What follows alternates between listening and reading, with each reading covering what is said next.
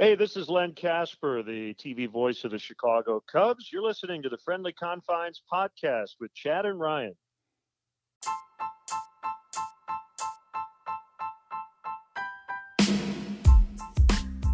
Rhino, yet another, and very excited about this one, special edition of the Friendly Confines are basically taking our seventh inning stretch guest conductor. This is a special one. Oh, Chad, it is so remarkable when we were able to get guests like this. Someone who really has taken a lot of time to, cultivate the relationships in baseball and really show how important what he does day in and day out is. Bob Kendrick is the president of the Negro League Baseball Museum in Kansas City, Missouri. And it is the 100th anniversary of the Negro Leagues. And of course, the role that the Negro Leagues played in creating such wonderful players. Of course, we all know Jackie Robinson, the first black baseball player in all of the majors, and the impact that he had. But there's so many other amazing players. And for the Cubs, some people may not even realize, Chad, that Ernie Banks was the first black player to play for the Chicago Cubs. And Bob Kendrick tells stories with such eloquence and grace. It was so wonderful to listen to him, and we felt this was such an important episode and interview to talk to Bob about all things going on with what they are doing to celebrate this milestone. Such a great man, such an incredible cause. I can't wait to visit it the next time I find myself in Kansas City. Some great stories, as you shared. He talks about Ernie Banks and his role and really how he made his move into the Major League Baseball. I never heard the story. So to hear from Bob, to hear that inside story was pretty amazing. We're pretty excited to be able to share stories like this with you. Absolutely. So stay tuned, because this is Bob Kendrick, the president of the Negro League Museum, in this special edition of the Friendly Confines.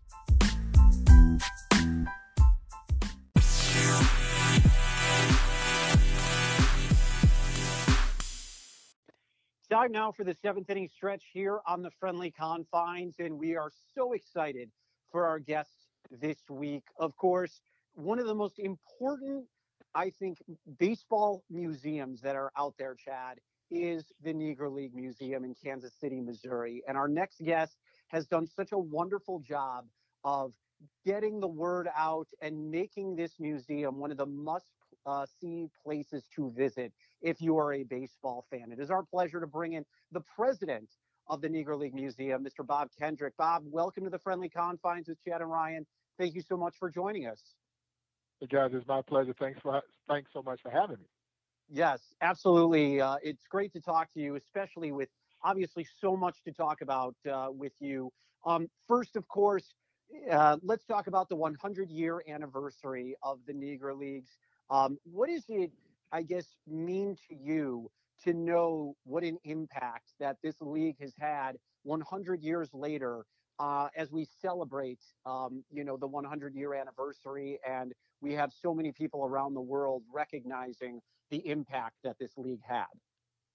Oh, it means a great deal. I mean, there's a level of tremendous pride that goes along with the effort that we've generated to help people understand the significance of what the centennial celebration of the Negro Leagues is all about. If you understand the inner workings of not-for-profit organizations, you realize that we are always looking for an anniversary that we can hang our hat on. We'll make up an anniversary if we think we can raise money in and around it. But this anniversary is legit. It was significant. It is truly a milestone occasion, not just in baseball history, but in American history. And we think that the formation of the Negro Leagues is one of the most significant things to happen in this country's history. And so it was giving the Negro Leagues Baseball Museum a tremendous platform to help educate people about the history of the Negro Leagues and its significance both on and off the field. And guys, the off the field aspect of this story may be even more profound than the great players and teams who helped create this very dynamic, vibrant league. And so, yeah, it has been a tremendous platform. Obviously, we're still reeling like most of the country is at this point in time, with all of us who've had to deal with this whole COVID-19 pandemic that kind of helped derail some of the things that we had planned, and certainly from the magnitude in which we had planned them. But it still does not diminish the significance of what this year represents to the Negro Leagues Baseball Museum, and hopefully to both fans of the game and fans of history around the world. Well, we definitely wanted to talk about both on and off the field, and when people think about players that they know of and they're very well aware of in Major League Baseball, they may not have known that they got their start in the Negro League. So you've got players like Hank Aaron and Willie Mays, and the Cubbies' Ernie Banks, and obviously Jackie Robinson, such an important person. But then you go back in time, Buck O'Neil, Satchel Paige, Cool Papa Bell. When you hear people, so I want to transition to ask this question. When you hear people talk about the all-time greats of baseball, it's a very white group, right? And how do you have that conversation with people to just share, oh man, I mean, just imagine if these two leagues were combined 100 years ago, how different baseball would look? Oh, and it would have. I think that's the question that is really kind of thought about when people come here to the Negro Leagues Museum. And that's the question of what if. Yeah. What if the doors had opened sooner? If they opened before 1947, and the Cool Papa Bells and the Josh Gibsons of the world, the Hilton Smiths, the Boojum Wilsons, the Martin Dehigos of the world would have had an opportunity to show their stuff right alongside their white counterparts, how different our game would be. And I can tell you this, and I say this with no level of uncertainty, the record books would be entirely different. And I can make that, and I don't really think it's that bold of a statement, because all you have to do is look at what happened after the doors opened. The transition of many of those stars who left the Negro Leagues to go into Major League Baseball, and the immediate impact that they had on the sport. One of my favorite factoids that we proudly display here at the Negro Leagues Baseball Museum, I think quantifies that statement. From 1949 to 1959, 9 of 11 National League Most Valuable Players were former Negro League stars. Yeah, and so they made a tremendous impact. So it's not far-fetched, I don't believe, to think that there might have been players who were better than they were who didn't get that opportunity. And so as we look around today, and you mentioned the two names right off the bat, but I think if we were to poll a reasonable number of baseball fans, and you were to ask them who are the two greatest living major leaguers today, I don't think you'll get much debate. Henry Aaron and Willie Mays. And guys, both of them come out of the Negro Leagues. That's a sampling of the talent that was there in the Negro Leagues. They were good young players in the Negro Leagues who developed to become two of the greatest players in baseball history. Both of those guys are going to be in everybody's top 5. Mays is widely regarded as having been the best in Major League Baseball history. I'm an Aaron guy myself, but I'm biased. He's my all-time favorite player. And so, That's terrific. And so, but you're not going to get much debate about them being the two greatest living players. Well, when I hear someone of the level and esteemed respect that I have for a guy like Monty Irvin, who I got to know so very well, and when he says that I played with Willie Mays, and he did with the New York Giants, and I played against Henry Aaron, and neither of them are Josh Gibson, it just makes you stop and wonder, damn, how good was Josh Gibson? Yeah, and what his impact would have been on the stage with all the great players taking the field. Because I don't want to just leave it out there and think that, the major leagues had all the great players. Man, there were so many great players there in the Negro League. So what would our sport look like had the best of the best gotten an opportunity to compete with and against one another. The one thing that we know is our game would have been better because we already saw the improvement in our sport after the doors opened. And so it makes you ponder if Satchel gets there in his prime, perhaps the Cy Young Award could have very easily been the Satchel Paige Award. Those kinds of things. And so as fans, I oftentimes say we were cheated. Yeah, because we should have seen the best compete against one another. So true. Such an absolutely true statement there. And Bob, this kind of segues kind of interestingly enough into what I want to ask you when it comes to today's African American players playing in Major League Baseball. Ian Desmond came out recently and said that he's not going to play this year because of the current climate, feeling that only 8% of Major League Baseball players are African American, one general manager, no majority owners. From your perspective, what would you like to see happen to bring more opportunities to Black children in America so they can see how wonderful the game of baseball is? Well, and I think you just touched on it. It's about creating the opportunities. It's about bridging the gap that has occurred between baseball and the African American community. And that gap has gotten wider, over recent years. And we want all children to play this sport. We really do, because it's a great sport. And it's a wonderful sport that teaches you so much about life and yourself. You learn a lot about yourself playing this game, and it prepares you for real world experiences, really unlike any of the other sports, because as you both know, baseball at its crux is a game of failure. You fail more times than you succeed in this sport. If you get 3 hits every 10 trips to the bat, man, you're a Hall of Famer. That's how tough our sport really is. And so that means 7 times you went back to the dugout and you didn't get the job done. And yet, in a critical situation, you've now got to get back up there and figure out how to hit this guy when you've had no success against him in maybe 7 previous trips. And so you learn a lot about yourself, your character, your makeup, and you understand what it means to work as a unit, as a team. And so, yeah, we want our children to fall in love with this sport and be nurtured and grow in this sport.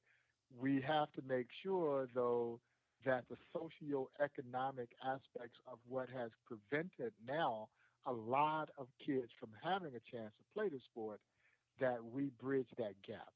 We want to make sure that every child has this opportunity. Now, if you don't like it, you don't like it. But we don't want it to be because you can't afford to play. And sadly, our sport has gone from a blue-collar sport to what is essentially now a country club sport. Because sad to say, the sport is no longer played on the sandlot as it was when I was a kid. And it hurts me to say that those days of sandlot baseball are gone. I hope I'm wrong, guys, but I don't honestly think we'll ever see sandlot baseball again. Though not that era that we all kind of grew up where you got the neighborhood kids together and you just played. It didn't even matter whether you had 9 on a team or not. You just made up the rules. You divided the kids equally, and then you made up the rules. If you hit the ball in Mrs. Jones' yard, you were out. And that's the way you played. And on the playground, you became your favorite player. So on the sandlot, I was Henry Aaron, and everybody knew I was going to be Henry Aaron. Nobody else could be Henry Aaron but me. And so, and that's how you fell in love with the game. Well, today, because the way it's played now, man, I know people who are paying essentially college tuitions for their kids to play summer baseball, and then to have the specialized training that goes along with it, pitching and hitting coaches, and these exorbitant league fees to play on travel teams so that you can be seen. There are a lot of people that just simply cannot afford that. And for those folks, we have to be able to bridge the gap. One of the things that I'm most proud of is the fact that Major League Baseball and the Players Association, along with our Kansas City Royals and the great city of Kansas City, have built an urban youth baseball academy right behind the Negro Leagues Baseball Museum. I know in Chicago, the White Sox have invested greatly in creating opportunities for urban kids to play. And so it is these kinds of significant investments that we really need to make because you're investing in people. There's no greater investment that we can make than in people in providing an opportunity for, for them to succeed and to grow as productive human beings and citizens in our country. And I think that's what we have to continue to do. I applaud baseball because they recognize that there is a problem that needs to be addressed, and they're starting to put in measures to do so. Well, we're thrilled to be a part of that because, as you all know, you have to see yourself in order to aspire. And when they come here to the Negro Leagues Museum, they see themselves. They see people who look just like them. They see people who played this game as well as anyone ever played this game. And that's too important, and that's why we're so pleased to be a partner with Major League Baseball and Major League Baseball's Player Association to try and create the solution to what has happened in terms of the lack of participation by African Americans at the Major League level. So obviously, Bob, you are a big Hank Aaron guy. As you can imagine, I'm a bit of an Ernie Banks guy myself. When you think about what sort of things that a Cubs fan or even a White Sox fan, if they just stumbled upon our podcast on accident, what sort of things would they get to enjoy around Ernie Banks or others at the museum? Well, Ernie plays a big role in this story because Ernie's mentor was the great Buck O'Neil. Buck O'Neil was the founder of the Negro Leagues Baseball Museum. Buck O'Neil was like a surrogate father to Ernie Banks. He signs Ernie to the Kansas City Monarchs and then essentially orchestrates the move that sent Ernie to your Chicago Cubs, along with Gene Baker. Gene Baker goes up to the Cubs, and of course, Ernie Banks and Gene Baker formed the Major's first all-black double-play tandem. And both had played here for the Kansas City Monarchs.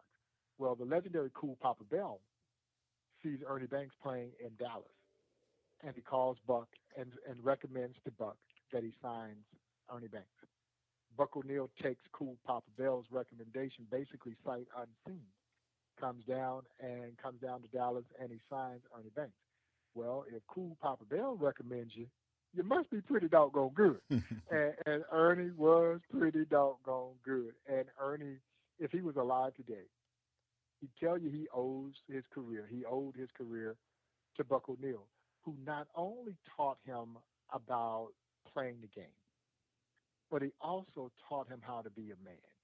He taught him social skills. He taught him how to dress. And that bubbly, joyous personality that you saw from Ernie, that was Buck O'Neil. Yeah, Ernie was a bit of an introvert when he first came, and then the joy of baseball really hit him. And he talked with such great joy about his time in the Negro Leagues. And guys, I don't know if you were aware of this, but his roommate when Ernie played for the Kansas City Monarchs was Elston Howard, the first black Yankee. Wow. And they stayed at the Street Hotel, which was the black-owned hotel right down on the corner of historic 18th and Vine here in Kansas City, where the museum is located. And Ernie would tell me stories of the fact that he and Ellie would stay up late at night, and they would dream. They were dreaming out loud of which one of them would get to the major leagues first. Because at that point in time, Jackie had broken the color barrier. So now this is not a pipe dream. Yeah, this is not a pipe dream. I know I've got an opportunity. And as fate would have it, Ernie would beat his roommate to the majors. And Ernie would go on to have a Hall of Fame career. Elston Howard, unfortunately and sadly, toiled in the Yankees minor league system because they converted him to a catcher. Well, if your catcher is Yogi Berra, you ain't ever going to really get a chance to catch. And so, but when Ellie does come up to the Yankees and gets his opportunity, he becomes the heart and soul of those Yankee teams, the first MVP, African-American MVP in the American League. Now, you have to remember the AL was so much slower in bringing black talent up as opposed to the National League, which explains why the National League started dominating because they were bringing those black stars into the fold. And so, yeah, there's a lot to learn as it relates to all of the players who transition into the major leagues. As a matter of fact, we just opened a new exhibition after we reopened, after being closed for 3 months due to the pandemic. Well, we just opened a new exhibit called Barrier Breakers. And the Barrier Breaker exhibit, guys, chronicles all of the players who broke their respective major league teams' color barriers, from Jackie Robinson in 1947 through Elijah Pumpsie Green being the last to break the barrier with the Boston Red Sox in 1959, 12 years later. And as we so typically do in our society, we always remember and celebrate the first. We never remember the second guy. And if you number 16, you can pretty much forget it. and so, but I can tell you this, it didn't get any easier for Pumpsie Green in Boston in 1959 than it did for Jackie Robinson with Brooklyn in 1947. They all went through their personal trials and tribulations as they tried to carve a path into Major League Baseball and fulfill their dreams. And so it was important for us to tell those stories, because I feel wholeheartedly, if we don't tell the story, who will? And so that exhibit just opened. It's a beautiful exhibition that will shed light on all of those baseball pioneers. And of course, Ernie is included in that story. Bob, you're on the board for Music City Baseball, of course, trying to get a team in Nashville, Tennessee. And obviously the big push for this Nashville team, they want to call it the Nashville Stars after the former Negro League team that played there once upon a time. And they're also obviously wanting to make sure that a majority owner is in charge of this franchise should it get it. What can you tell us about the movement for what could potentially happen about getting a team in Nashville? And what does it say about where we are now today and how important this sort of movement is to make sure these things are recognized, to have an owner in place who is a minority owner, and to be able to honor a Negro League team from the past as its name in the Nashville Stars? Yeah, well, first of all, it'll be historic because it'll be unprecedented. It'll be the first time ever that a Major League team had adopted the name of a former Negro League team. And certainly I'm very proud to be a part of this effort. And the Negro Leagues Baseball Museum is very proud to have a partnership role in this effort. So I can tell you from the Negro Leagues Museum's position and perspective, this is literally a game changer.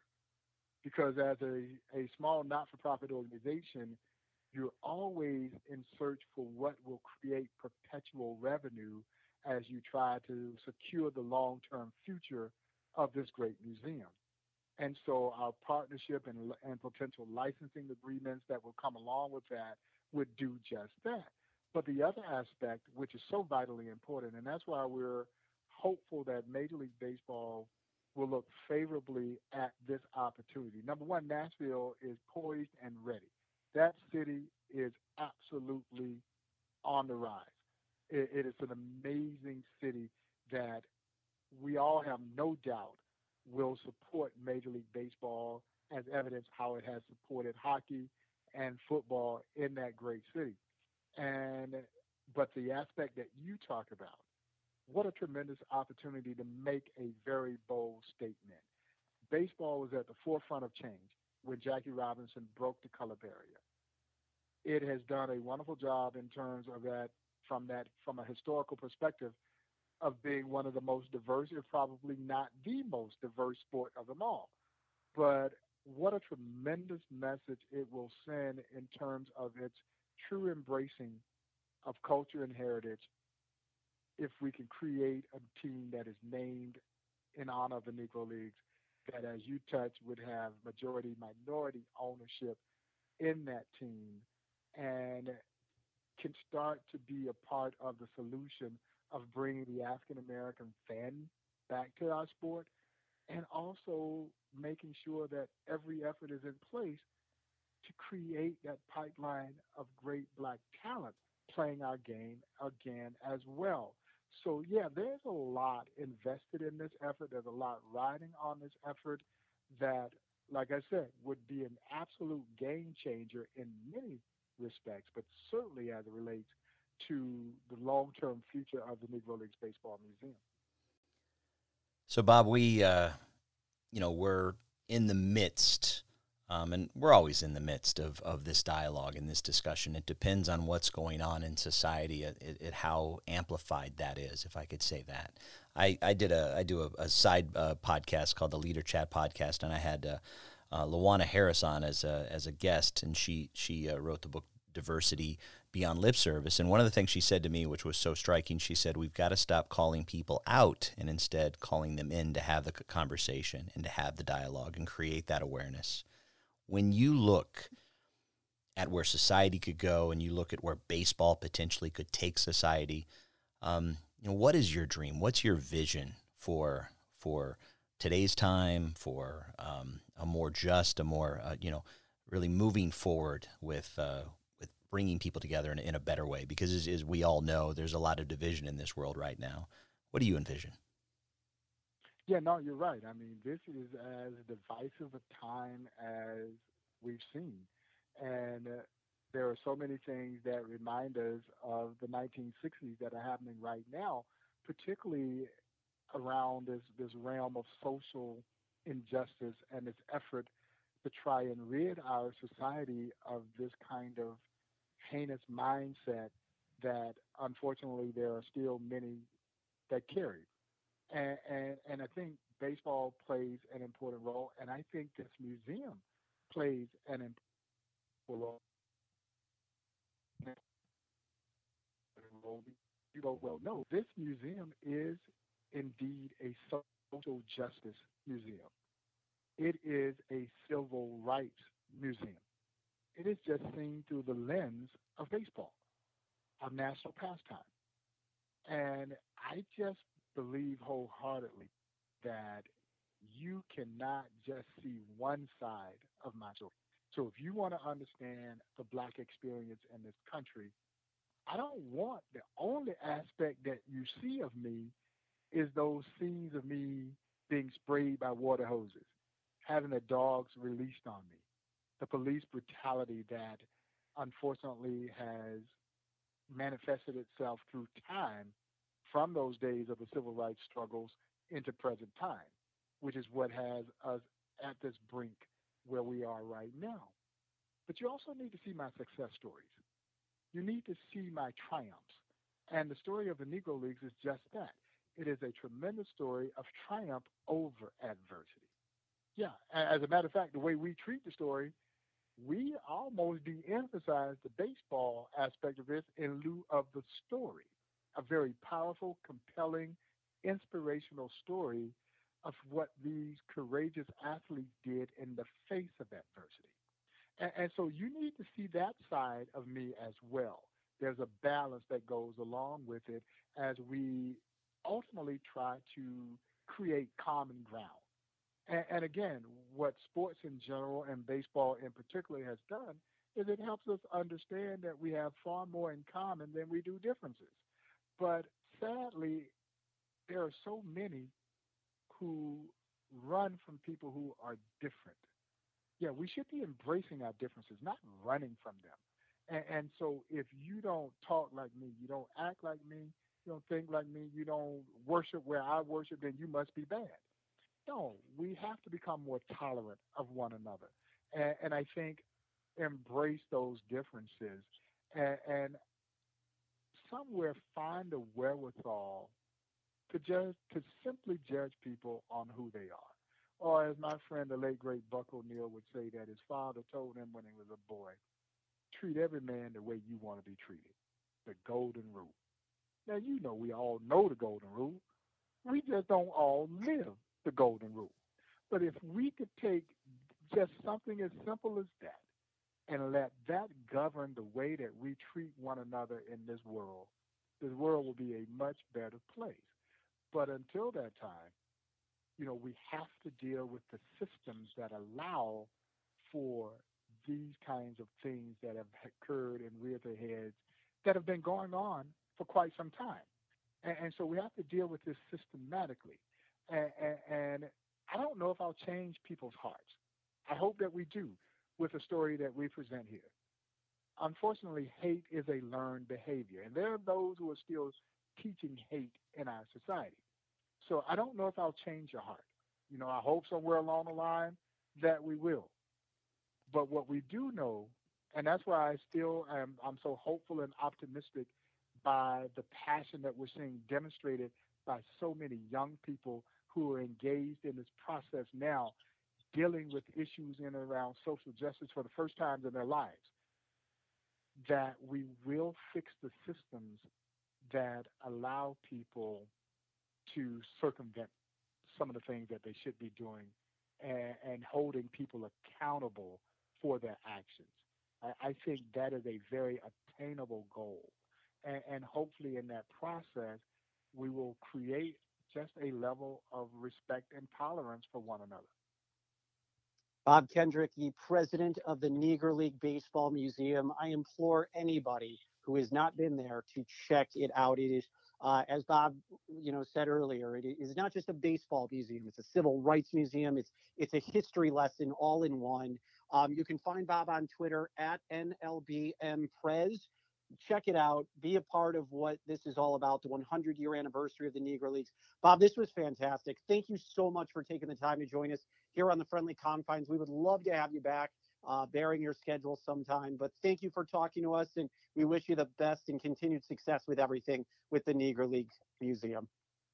Guys, hey, I appreciate the opportunity. Want to remind everybody, to tip their cap in honor of the Negro Leagues. The campaign is still ongoing, so take a photograph or a video, post it at photos@tippingyourcap.com, and the website is tippingyourcap.com. Go see an amazing group of folks who are paying tribute and respect to the Negro Leagues with just a simple tip of the cap.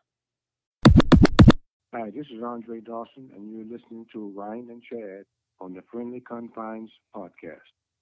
And our thanks to Bob Kendrick, the president of the Negro League Museum. Bob was so gracious with his time. Such an awesome interview. Chad, that was honestly one of my favorite interviews. He's so wonderful as a storyteller. I mean, I could have honestly listened to him for hours, and he was just so great to really hear about the history of the game of baseball and what it's all about. I think we need to take the Friendly Confines podcast on the road and, maybe to Kansas City and do some, do some stuff from there. I think that would just be apropos at this point. Well, what I love about it, and you're right, so many great stories. I loved his story about Ernie. And what is great, you said you wish you could have heard more. And so that's what our listeners we're pretty excited about. And it's kind of a bit of a preview of what's to come with the Friendly Confines Cubs podcast is.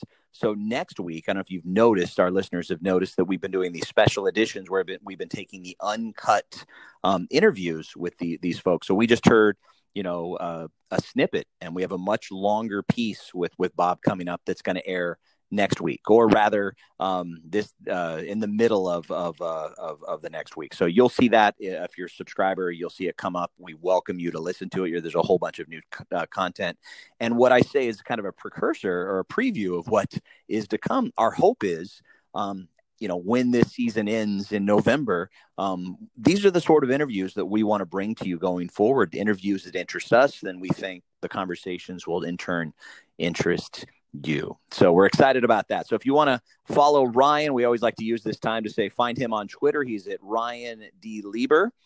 You can find me at the Chad Gordon. And of course, you can always find us at the Chicago Cubs Friendly Confines Facebook headquarters. You can find that by looking for the Chicago Cubs Friendly Confines on Facebook, and make sure you look on the announcements. We've got a tremendously fun contest we would love for you to enter.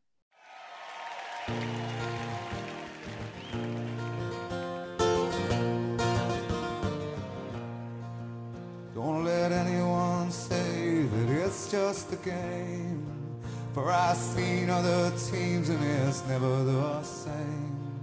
When you're born in Chicago, you're blessed and you're healed. The first time you walk into Wrigley